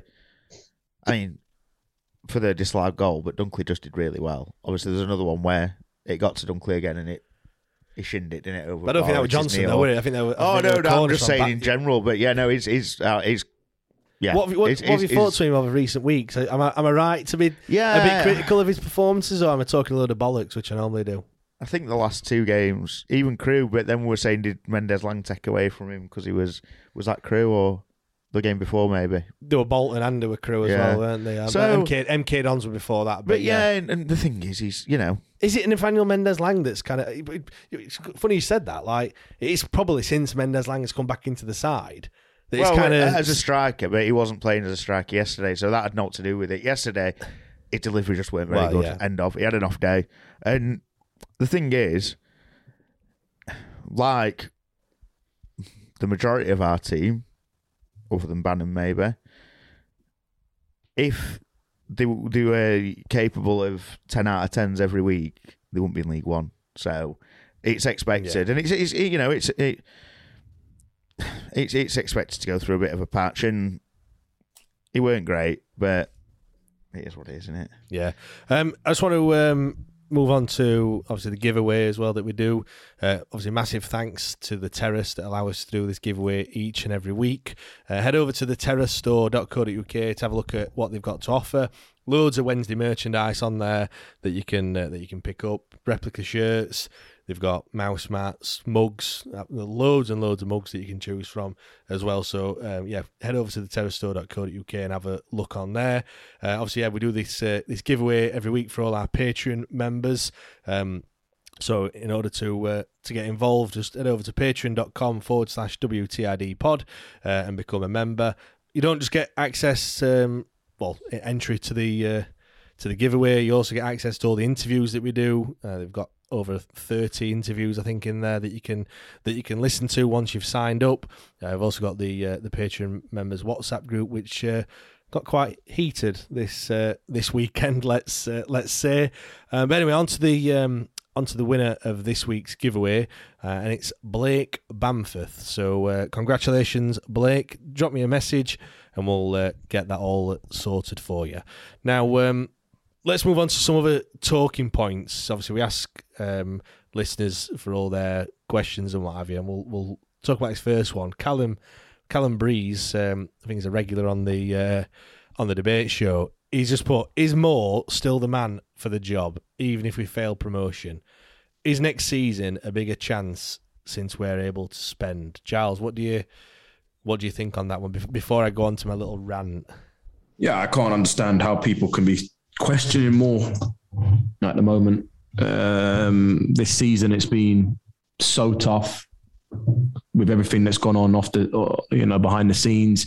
I think he's done quite a good job, to be honest, in my eyes, considering the situation. Yeah, because you were one of the ones at the start of the season, I can remember, because I was saying that kind of 10th wasn't going to be a disastrous season, and you absolutely shot me down, and you were saying it needs to be playoffs, and really we should be aiming for automatics. Listen, if we're talking a different situation now, right? If we finish 10th, 11th, then I'll be saying he'd be lucky to keep his job. But let's be honest. We're not going to finish 10th now, but we're not going to finish 10th, exactly. We look like, if we're going to be positive, we're going to get in the playoffs, aren't we? So that's where I thought we would be. I didn't think we were going to get automatic. It's always tough. First year coming down, to bounce straight back up is so difficult. So I put us down to get in the playoffs. So for me, people calling for more, ridiculous. There's a lot of stupidness being said. He's done not bad at all. I think he's done well. And next season, even if we don't get promoted, I would say that he has to stay. But next season is promotion season. It's the second season. Things will be different. I'm sure we'll have a bit of money to spend if I'm hearing right. So listen, he'll be under pressure next season. 100% he's under pressure. So if we don't get promoted or he doesn't even start well, I think he could be gone. Yeah, I mean, for me, it's just for people to be even questioning this. Like, I just want to rewind a year. Obviously we've got 2 games left, but this time last year we might have got 1 game left. That game against Derby, we still had a chance of staying in the Championship, but realistically, we all kind of knew that we were going to be going down. Since Christmas in the season before, when we got relegated, it were all doom and gloom. Like, Darren Moore was still there. We still, he was the manager at the time, but we had the likes of Jordan Rhodes, Kieran Westwood, Tom Lees, Adam Reach, Julian Burner. Was he still there? I think he was, weren't he? But all those players, and they were all going to be leaving. We looked and we had about 10 first team players left, and then now, you fast forward a year, and at the time when we got relegated, there was a hell of a lot of people thinking, what's happened to my football club? There was all that about not paying wages. Some people were genuinely thinking that we were going to go out of business as a football club, and there were fans that thought that they were just going to drop straight through the league and end up in League 2. And you fast forward a year now, and we've got 2 games left in the league. Obviously, we've got a game in hand, and we've got a chance of still getting into the playoffs. It's in our hands.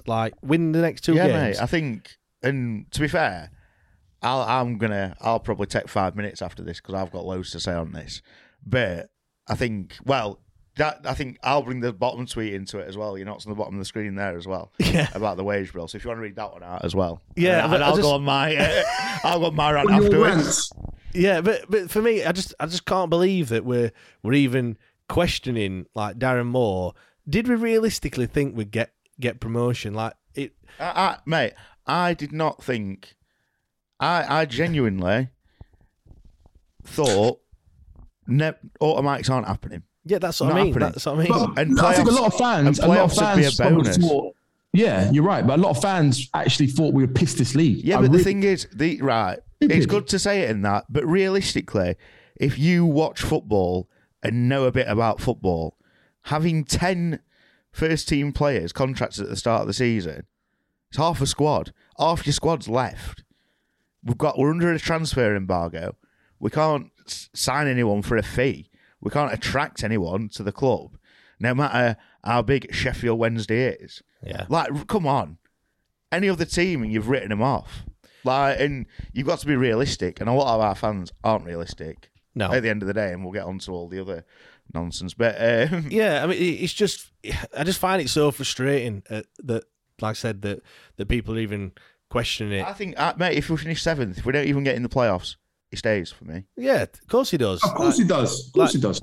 You look at the hand he's been dealt. He's not. How many times? I'm sick of saying it this season.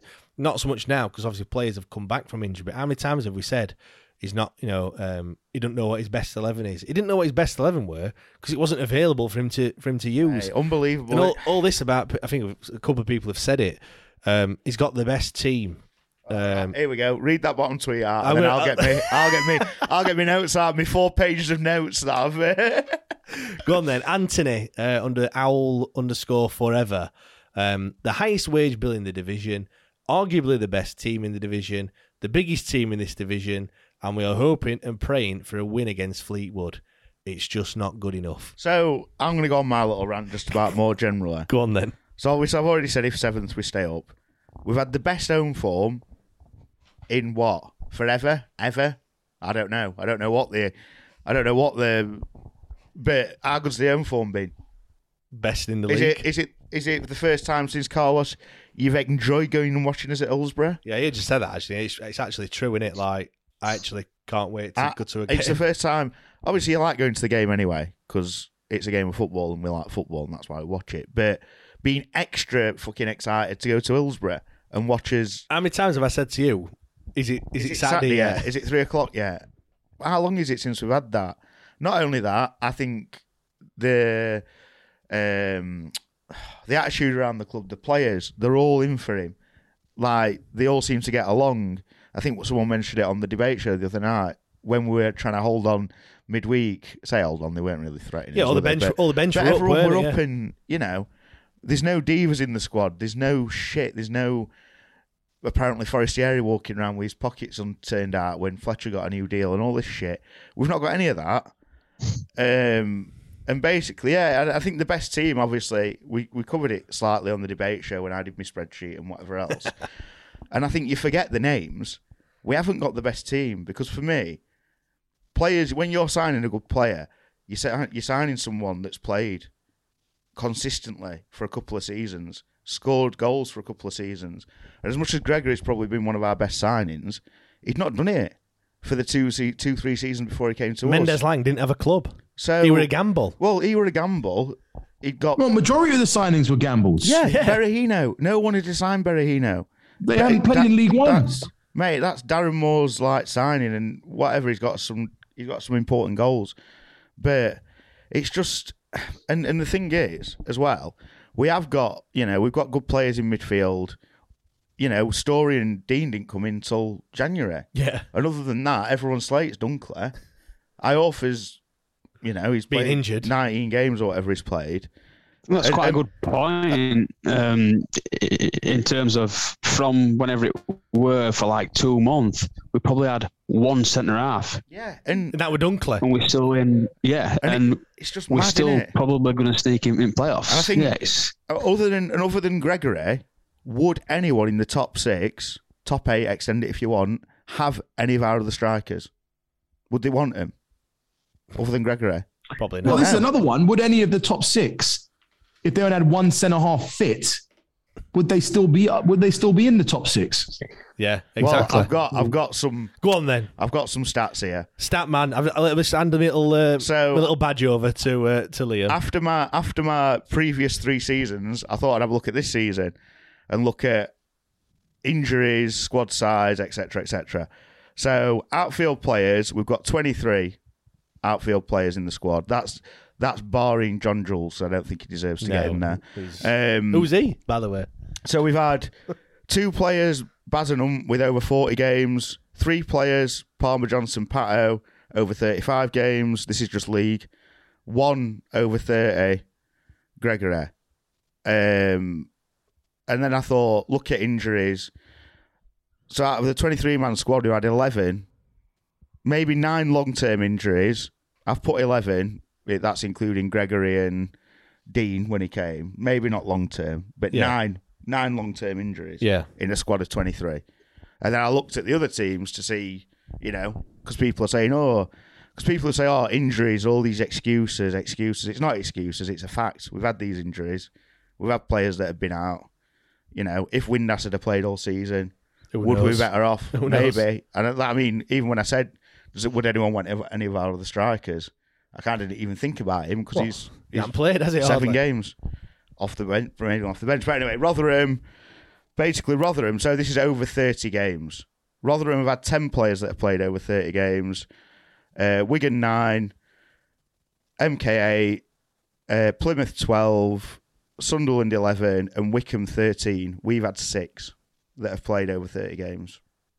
Yeah. So I don't know. Does it make a difference? I think it does. It's got to. And they've all, to be fair, we've got, including keepers, we've got a 25-man squad. They're all 25 or above. Wigan with 29.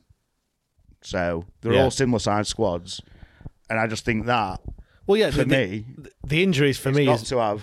Yeah. But it's not just the injuries, because you can tell, if Shea Dunkley has been injured, has he been a massive miss? not really. Obviously, I know he had that good spell when he was like kind of forced to play because he was the only defender that we got. But you look at the injuries to the likes of Gregory, Massimo Luongo, Dominic Iorfa. I know he's not been great since he's come back, but he was one of a good player for us. Do you know what I mean? All they're key players for us. Do you know what I mean? They're players that we need in the team. Harley Dean, that one game he played, he was absolutely phenomenal, and then he gets injured as well. Like, they're not just squad players. Windass, he's been out for most of the season. Like, yeah, we don't know what he's going to do, but the games that he did play, how many goals has he scored? 4, 5, 7, 4 in 7. Yeah, and he's not even played the full 90 minutes in them 7 games. So like, and I know missed him. It's not their fault, and injuries happen, but you've got to think like it must make it. And the thing is as well, like you're saying, when we did have that, we had Johnson at the back. I remember in the WhatsApp group, we nearly had a full 11 out at that point, who would be on the team sheet most probably to start a game. Yeah. So, well, I think I did it at one point. I think I tweeted a team that we could have put out, and it was just like we got, and it would have.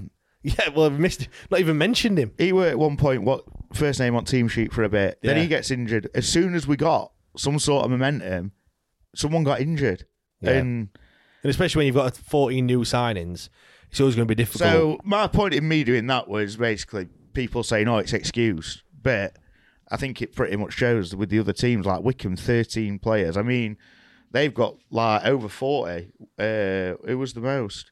Wigan have got 6 players that have played over 40 games. Same with Plymouth. Same with Rotherham. Same with MK, to be fair. They've all pretty much had loads more players than us playing 40 plus. So more of a settled side. Everyone keeps banging on about, don't they? But yeah, and I just think, like I said, the facts, you take away the names of who these players are that we've got in our team, and I just don't think we have got, like I said, if you look at what you should look at as a player, not his name Saido Berahino, and he scored 14 goals in the Premier League nearly 10 years ago. Who is it? Yeah. What are his stats before he came here? Signing from the Belgian league. Yeah, no offence to him, not a very good standard, not played a lot of games, not got a lot of goals, even in a worse standard league. And we're pinning his hopes on him. And let's be honest, Canberra, Sal, these players, if we could pay for fees for people, they wouldn't be anywhere near our club. Well, and I'm not being horrible to him. It's just the situation we're in. We need to get players in to fill the squad out. Yeah. And it blows my mind that people are just so fickle, and and like calling for him, and you ask people, who would you bring in? What did someone say earlier? Fucking hell, sorry.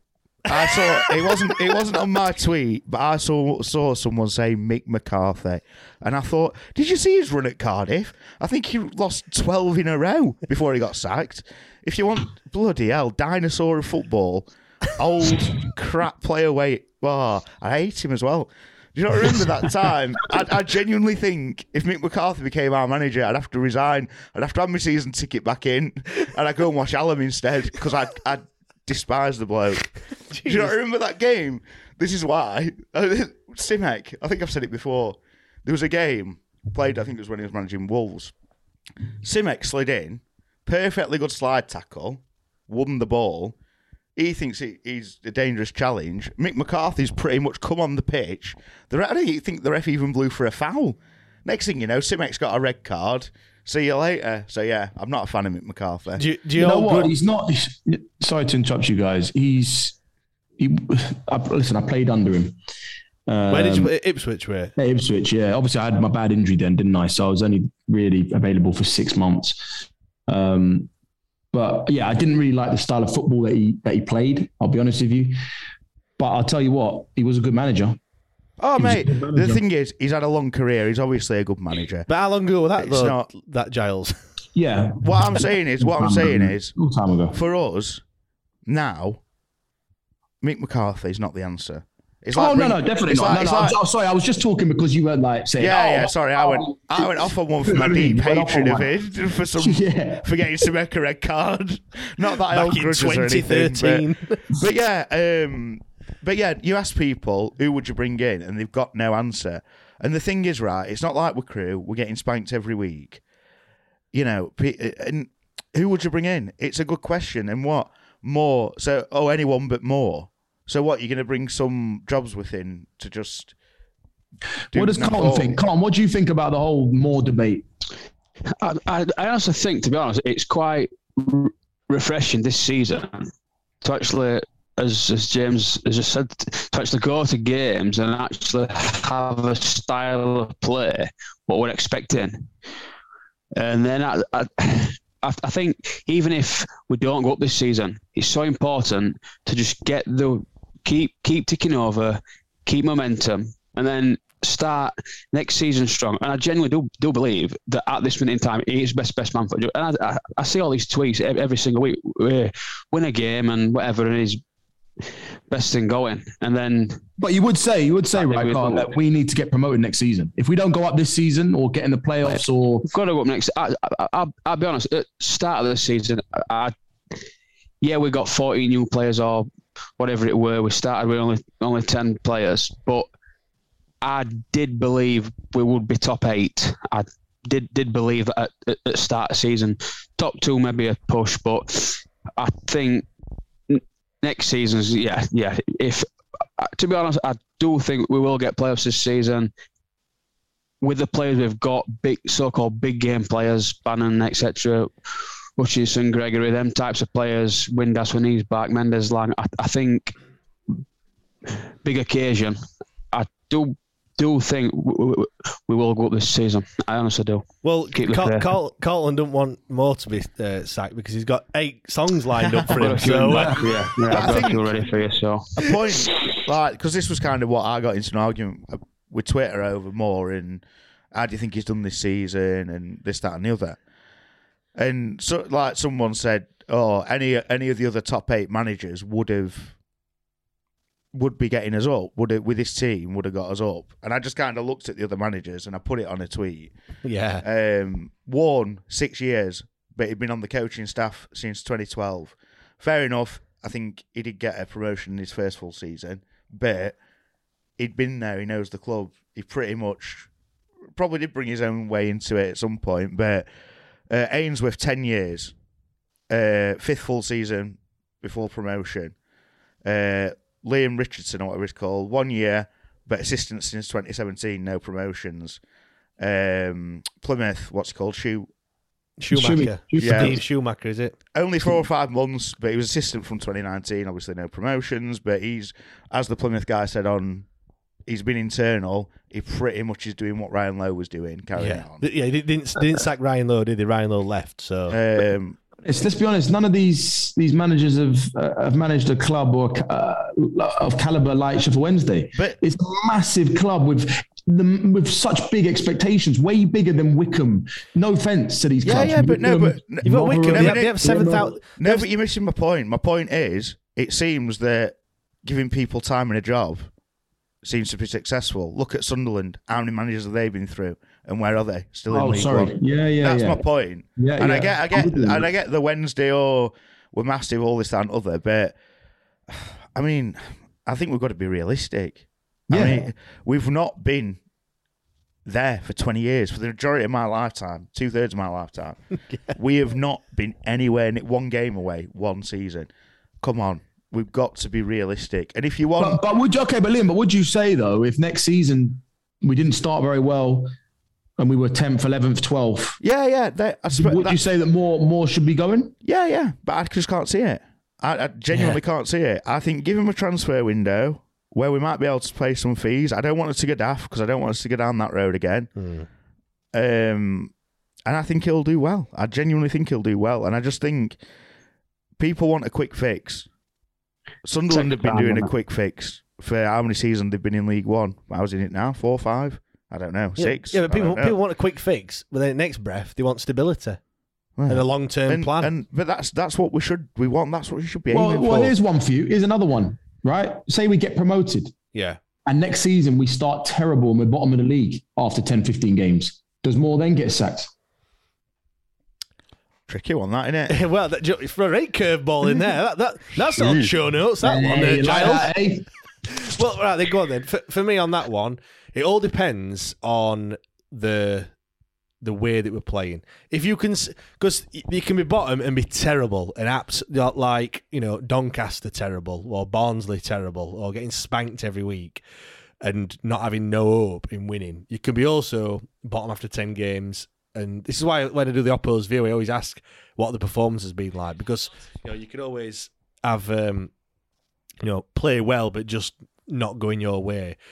If we're getting hammered every week and it looks like you ain't got a clue, then yeah, you've got to kind of get rid of him. Also, I suppose it also depends on how far away we are as well. If we're at, you know, but let's be honest. We know what Sheffield Wednesday fans are like. But it also they depends. Will be calling for his head. It also depends. If we go up, will he give us a decent transfer budget?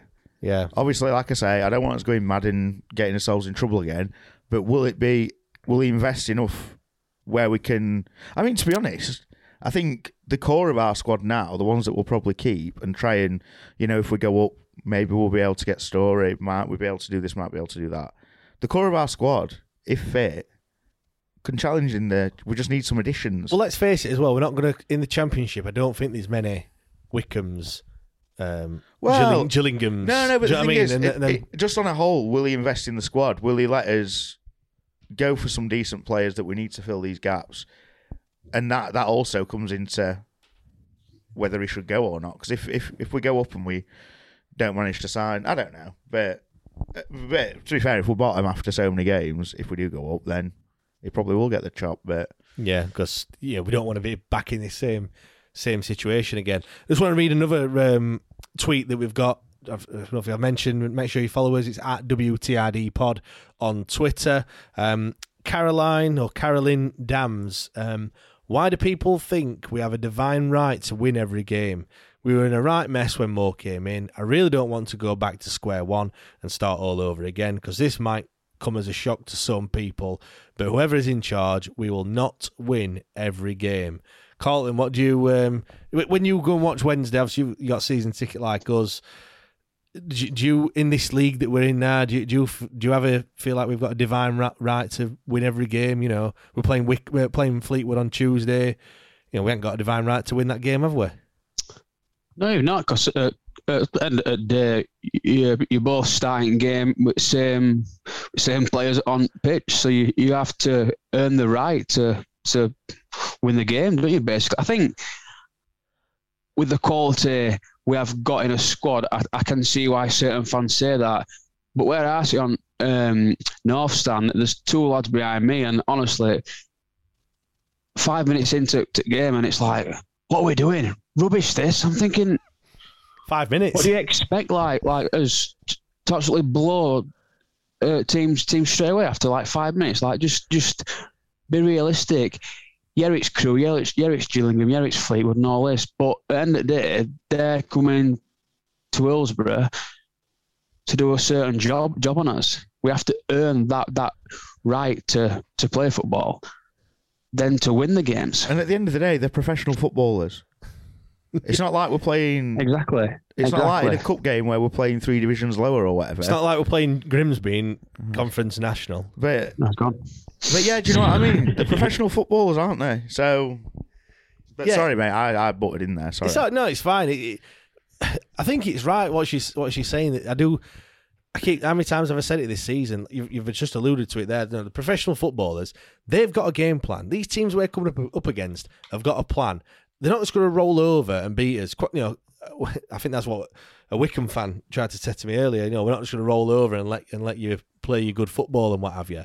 But you know, they've got a game plan in order to stop us. And I think we're, you know, a big club, massive, whatever. You know, a victim of his own.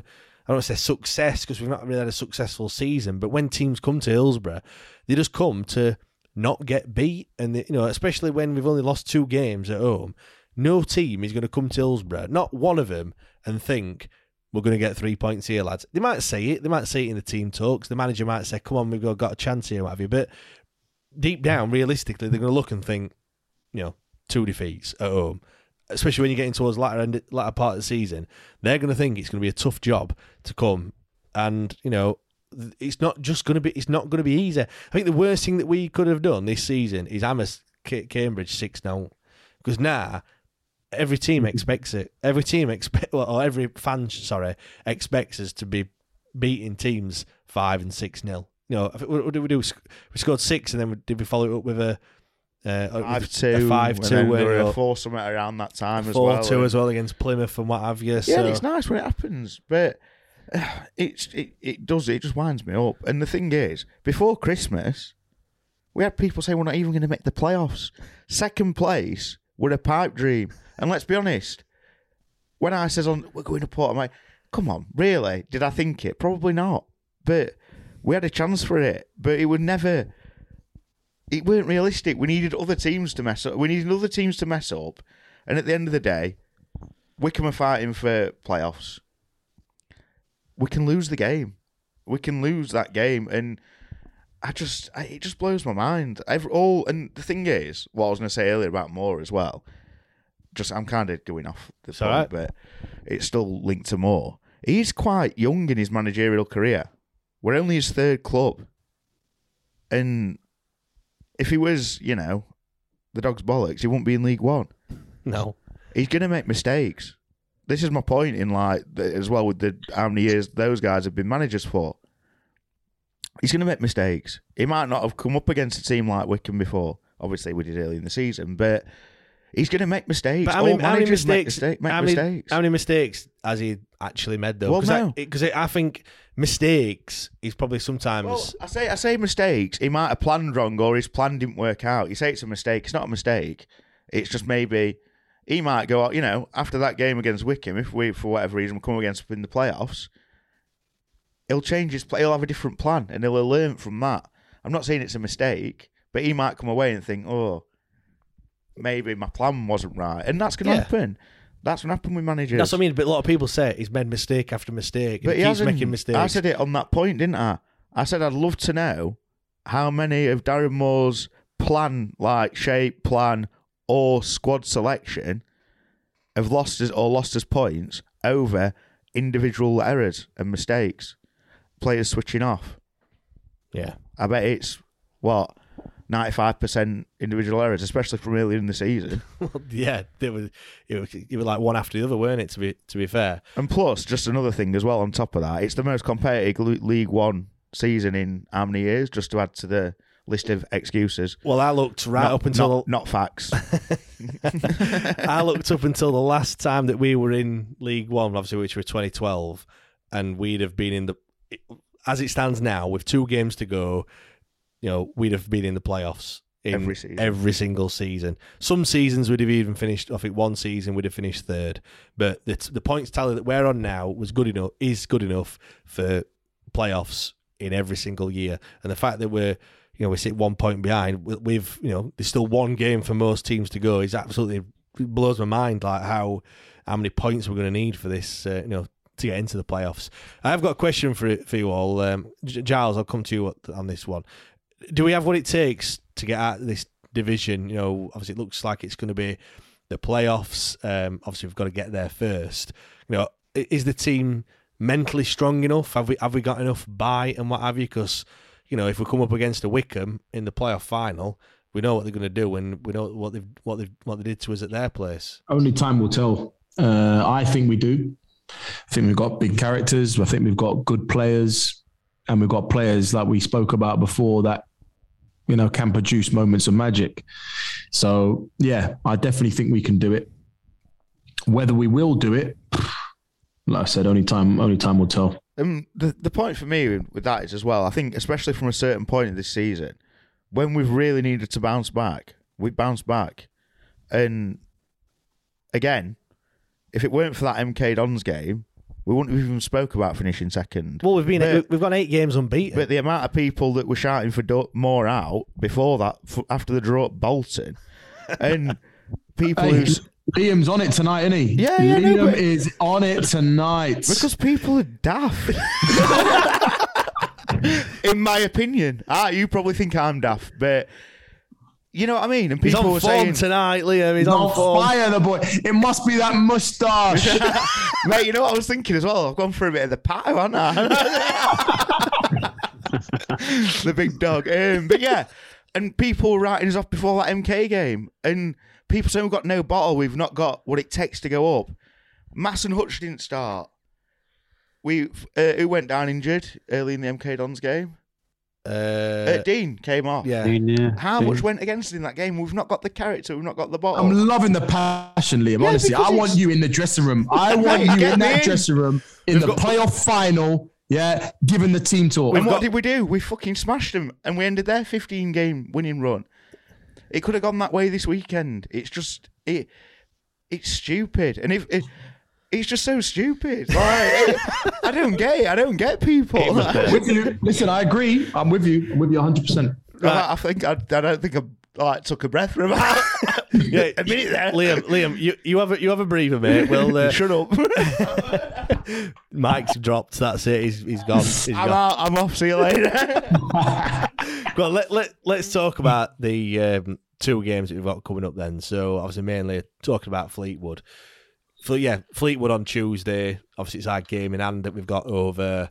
I think is it Sunderland are playing, but we've certainly got a game in hand over Oxford, Plymouth, and Wickham as well, and MK. But that doesn't really matter.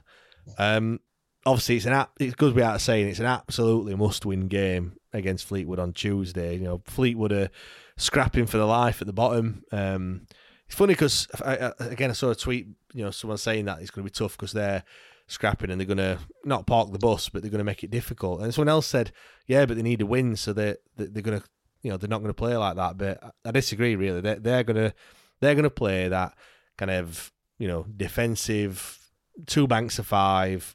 They're going to try and make it difficult for us. They're going to keep it at 0-0 for as long as they possibly can. Obviously, they're going to try and nick a goal. But whilst ever it's 0-0, we're going to, because we need a win. We're going to get frustrated. We're going to, and then they're going to try and nick it at the end. Get a goal within the last 5 minutes or so. But Colin, it's going to be tough against Fleetwood. It's not. They're all tough games. Like I hear it all the time. This is a tough game. Portsmouth's going to be a tough game, even though they've got nothing to play with. They're all tough games, but they're not going to make it easy for us, are they, Fleetwood? Definitely. I think from what I can remember against Hills, but I think they tried to play against us a little bit. I just think, it's getting to the business end of the season, and I would expect them to probably sit that bit deeper, knowing what quality we've got in final third. But I think if somebody said to you 2 or 3 months ago, you've got Fleetwood at their place, 3 points takes you 4th, 5th, whatever, with 1 game left to go against Port, I've took that straight away, sort of thing. Do you know what I mean? So I think, it's going to be a tough game, but I think with quality we have got, I would fully expect us to take all 3 points from that game. Yeah, I mean, there's another reason. Well, there's a reason why they're down there and why they've in a relegation dogfight in it, because they don't win games and they get beat more often than they don't. So yeah, I agree. I think we've got more than enough and we're more than capable. I just don't want us to get drawn into it like we did in the second half against Wickham. We had lots of chances against Crewe. Crewe, obviously a similar side. I know they'd already been relegated, but after that first 10 or 15 minutes when they changed either the shape or the mentality and what have you, they were hard to break down. But I just think with everything riding on it, Giles, if you were in their shoes now, we don't need to win, because obviously we can still go up if we don't win against Fleetwood, but for it to be in our hands, we need to beat Fleetwood on Tuesday. What are the players going to be thinking? Is it going to be a case of just keep doing what we're doing because it's obviously clearly working? Well, yeah, to a certain degree, yeah, because our home form's ridiculous. Well, this is away on Tuesday, by the way. Oh, we're away on Tuesday. We are, yeah. Oh, good start, that, isn't it? Yeah, I'll see you at Hillsborough on Tuesday, Giles. Yeah. I'll meet you outside Berries for a pork sandwich, all right? I was going to come down as well. I thought it was home. Oh, God. Well, yeah, away. Well, it's a different story, isn't it? If it's away, especially coming off, back off a loss. But Fleetwood are going to be, listen, they need. I think Fleetwood need to win. Am I right? Well, I think they're level on points. They're one place above, but they're out of it on goal difference. Are they? All right, goal difference. Okay, but still, did they score late on then? I can't remember. I don't know. Because I looked and they were in relegation zone at one bit. But I'm pretty sure when I looked at it, I hate games like this. I hate games like this, especially at this stage. You know, both teams are fighting for something, so it's going to be a tough game. It's not going to be easy. Listen, I think a lot of fans are going to think that we should go to Fleetwood and turn them over, but it's not going to be easy. It's definitely not going to be an easy game. Well, let's talk about like what lineup we should start with. Obviously, we made 4 changes for the game against Wycombe. I'll give you a couple of seconds to think, but for me personally, if Harley Dean, it was a risk for him to play against against Wycombe. For me, he'll probably be fit on Tuesday, so you've got to be putting him in for Dunkley, and I'll be playing Harley Dean, Hutchinson and Story, because I think when we've played those 3, they've been solid. Yeah, he's definitely going to go back to those 3. Yeah, definitely. I think we've got to put Hunt back in, because it's clear that not playing Hunt didn't work. I know it's a totally different game, but Jack Hunt it's harsh for him not to play, and the only thing is Fleetwood aren't going to pose as many problems going forward. I hope I don't, eat my own words saying that, but they're not, are they? Like they're where they are for a reason. So I don't know whether Darren Moore's going to think, what's the point in having a defensive player when we can play Nathaniel Mendez-Laing? I think we can name the side. I'll be honest with you. I think we can for me, the only thing that I'm questioning is who's going to play up top. George Byers comes in, got to be, definitely. It's definitely. He's going to go back to the same 3. Yeah. Same 3 in midfield. Yeah. It's going to be Hunt. It's going to be Johnson. The thing is, I don't think who's playing up front with Gregory. Is he going to put Mendez-Laing back up there? I don't think he is, because the reason why I played Mendez-Laing against Bolton when he came out and said is because he thought we were going to get space in behind. Because Bolton, they played a bit of a high line, and there was gaps. They weren't camped on the edge of their 18-yard box. Fleetwood aren't going to be on halfway line, are they? Do you know what I mean? They're going to be camped in their own half, and they're going to make it difficult, and they're just going to be making it tough.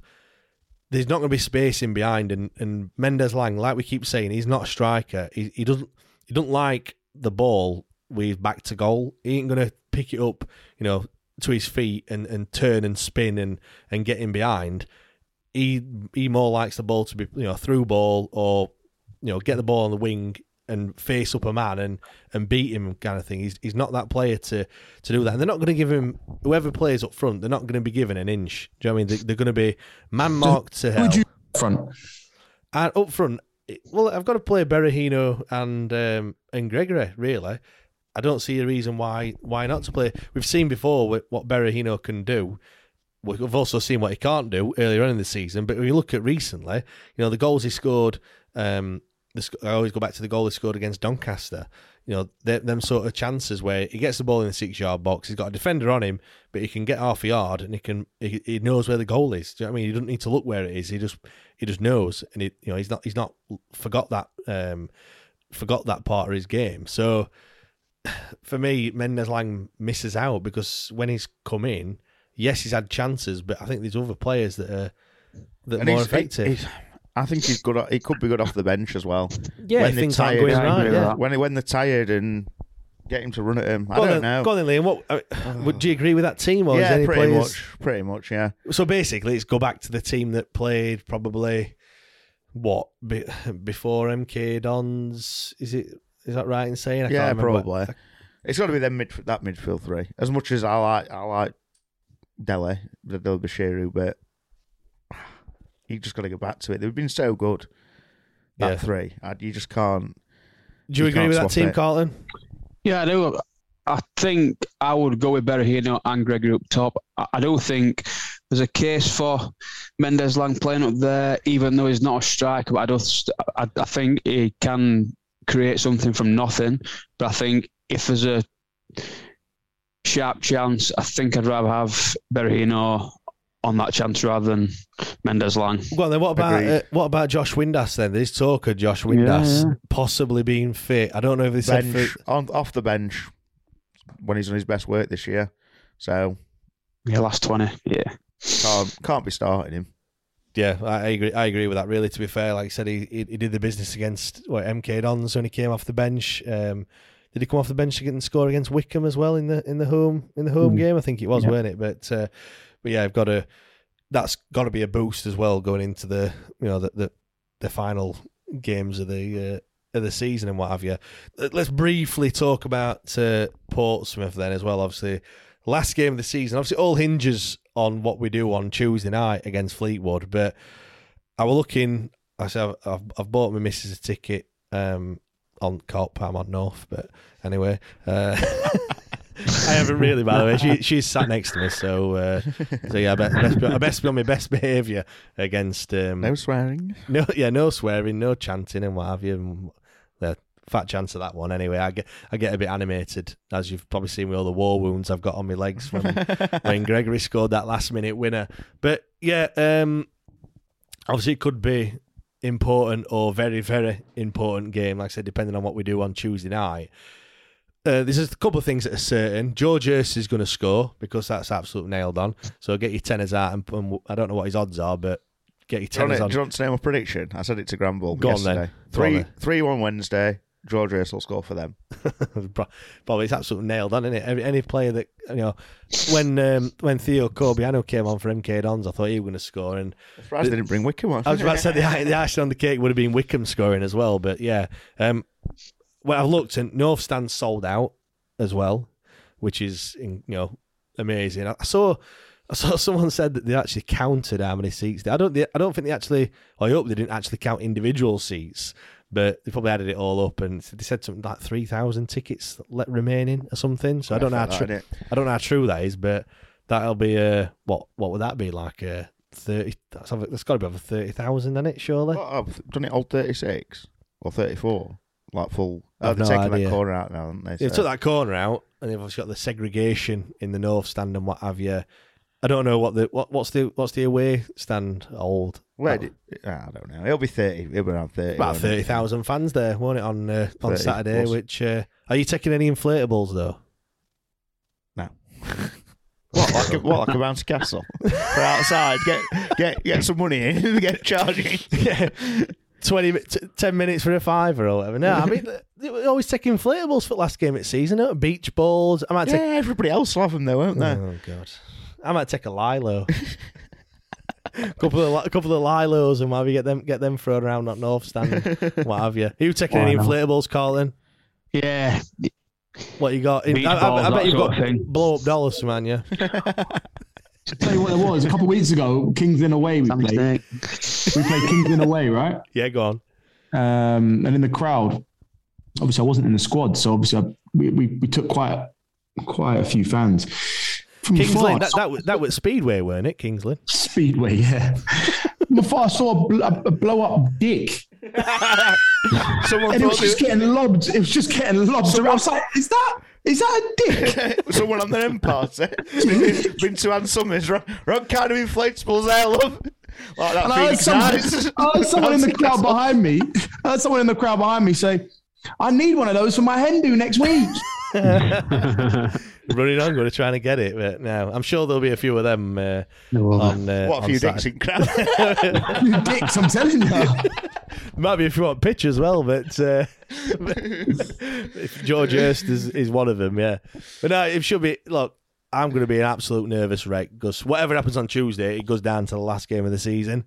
Kind of feels almost like 2012, doesn't it? Really, but obviously for different circumstances. We're going for automatics then, but yeah, I'll be shitting it. I'm glad it's 12:30 because any later, I don't think I'd have had it. Do you know what I mean? Like, it'd be literally get up, breakfast, straight to the ground, and I'll be sat there at 9:30 in my seat, soaking up the atmosphere. Yeah, I don't know what I'm going to be like on Saturday. What are you going to be like? Are you going to be nervous? I'm going to be horrendous. Well, it depends what I like. Say, you having a skinful on Friday night just to calm the nerves? No. I was skinful. afterwards, no matter what. To either celebrate or commiserate. Yeah, win or lose, we're on the booze. Carlton? What are you going to be like on Saturday? Then are you going to be shitting your pants or?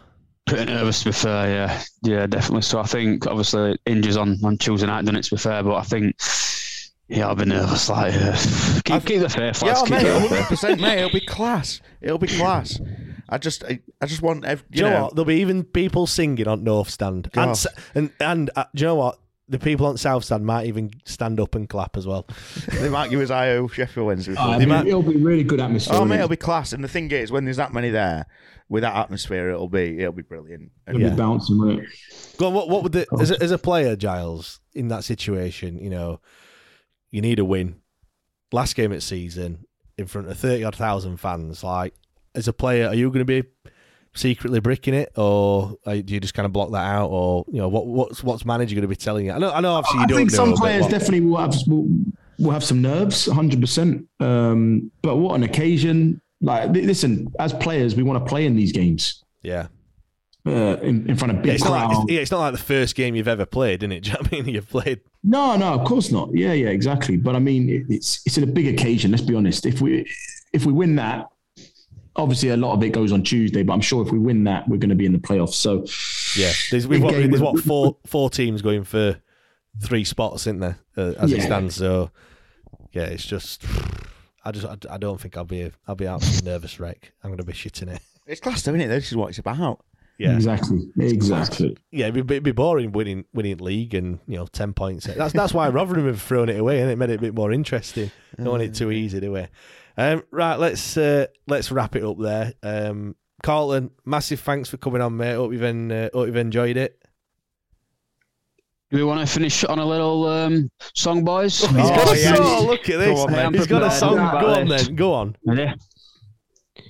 Say top 6, say top 2, say we don't have a clue, but there's one thing's for sure, we've got Darren Moore. Absolutely class, mate. Absolutely class, mate. Lads, thanks for having me on. Love it. Absolutely enjoyed it. And just to say, we had no idea that we were going to do that, by the way. So, top lad. Voice Carlton, I like the X Factor. What do you think? I want you on my team. That's me. Quality. Massive fight. I'm done now. Brilliant. Thanks for having me, lads. Brilliant. Enjoyed it. Mate, you're going to have to come on again. Yeah, 100%. We'll get you on. Yeah, thanks for everyone for listening. If you have enjoyed it, then do smash your subscribe and leave us a rating and what have you. Go and follow Carlton if you're not already. I'll drop his Twitter handle in the description as well. I'm sure you already follow him anyway. Eagerly awaiting all the videos and everything. And yeah, obviously we'll be back again Wednesday night for the debate show. Hopefully talking about the emphatic win against Fleetwood. And obviously we're back again with this show on Monday. We've also got the Oppo's View, where we'll be talking to a Portsmouth fan ahead of the game on Saturday. So yeah, make sure you subscribed, and yeah, we'll see you again next time. Cheers, guys. Cheers, lads. Cheers, boys.